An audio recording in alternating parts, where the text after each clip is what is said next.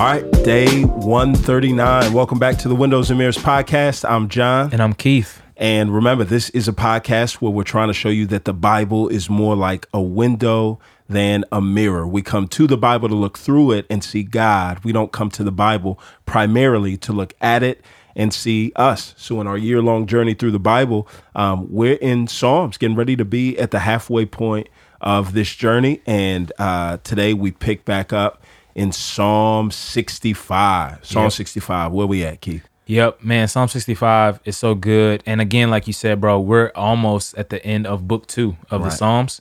And this psalm is just a Thanksgiving psalm. And man, one of the things we have to remember is, the Psalms were prayer books and praise books, but we need to thank God in our prayer life. Right. And me and you were just conversing before this, man. You were just telling me all the great things you're learning in your prayer life. Yeah. And one of the things we need to do is just thank the Lord for the things he's done. And the psalmist does that here. And so he's talking about, obviously the atonement for his sins, the nearness of God, right? His holiness. And that's all like temple language. And he'll say that and talk about the presence of God. And he'll say, that's where happiness is found. Right. That's where joy is found, right?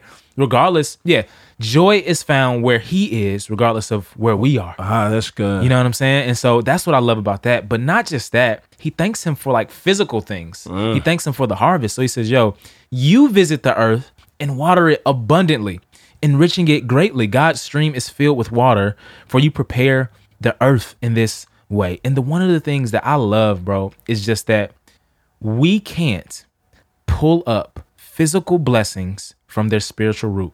That's good. Right? Physical blessings have a spiritual root. They come from the Lord, and we tend to separate them. Yeah. Right? We tend to thank God for the spiritual things. You saved my soul. Right. You provided. I'm going to heaven. All these things. Yep. But it's no. Physical things have this spiritual root, the source, God himself too. Yeah, and I love that's such a good point because the psalm starts off and it's him saying, God, praise is yours. All praise belongs to you. That's good, yeah. So it's like there's so many times where it's like things are done and we'll thank the person that gave us the meal. We'll thank the person that pulled so up the good. crop from the ground. Yeah. We'll thank the universe, thank coincidence, right? There's all of these things. And I think, man, what this psalm did for me is I read it, I left and I said, God, I'm sorry for giving away something that I should have given to you, right?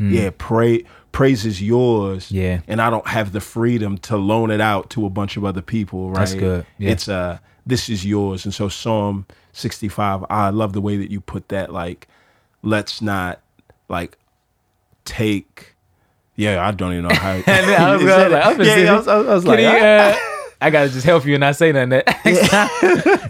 I can't pull up the physical blessings from the spiritual root. Absolutely, bro. And then 66 is he's still praising, right? So it's he's praising God for his mighty acts. And verse 6 stood out. Every time I see the Exodus language, I love it. He says he turned the sea into dry land, right? And they crossed the river on foot. Then we rejoiced in him. And so, one of the things that was dope was just the fact that the beauty of this psalm was not just that God blessed them, but he made a way for the world to receive his blessing. So him saving Israel in that moment was not just about Israel. You see what I'm saying? Right. It wasn't just about Israel. Even in that, if we remember, a mixed group came out of Israel. Right. You see what I'm saying? So some Egyptians got saved. That's that's the one. We out. We ain't even be under this oppressive regime. So that was dope to me. And he goes on and he's just talking about God's acts in deliverance as well. Right. And he'll say, man, for you, God tested us. You refined us as silver is refined. You lured us into a trap. You placed burdens on our backs. You let men ride over our heads. We went through fire and water, but you brought us to abundance. So he's just saying, God, man, you even brought us out of affliction. And I saw a meme, bro, on IG that says, stop leaving out the part of the story where you messed up. Right. And the psalmist does that. And it's some of this affliction, my G, was self-inflicted. Yep. Some of y'all was wilding a little bit too. Yeah. And God, the beauty is though, God still looked out. Right. And God, the beauty is, man, God will not leave us in the mess we made. That's so good. In the same way, a parent won't leave a child in the mess he or she made. Sometimes you want to, but but he preserves his people even through their own self-inflicted problems. Yeah. And then, on the other side of the problems, this is how I love, why I love how this psalm ends, is he goes on in verse 13 and he says this, yo, God, I'll enter your house with burnt offerings. Look, I will pay you my vows that my lips promised and my mouth spoke during my distress. So what he's saying is, all right, my back was against the wall. I made promises. And I did what everybody else does. God, if you get me out of this one, I promise, right? That it's like when our backs are against the wall and we find ourselves in the midst of trouble, yo, like there's a sobriety that we feel. Life is clear. We say, yo, it's not worth it.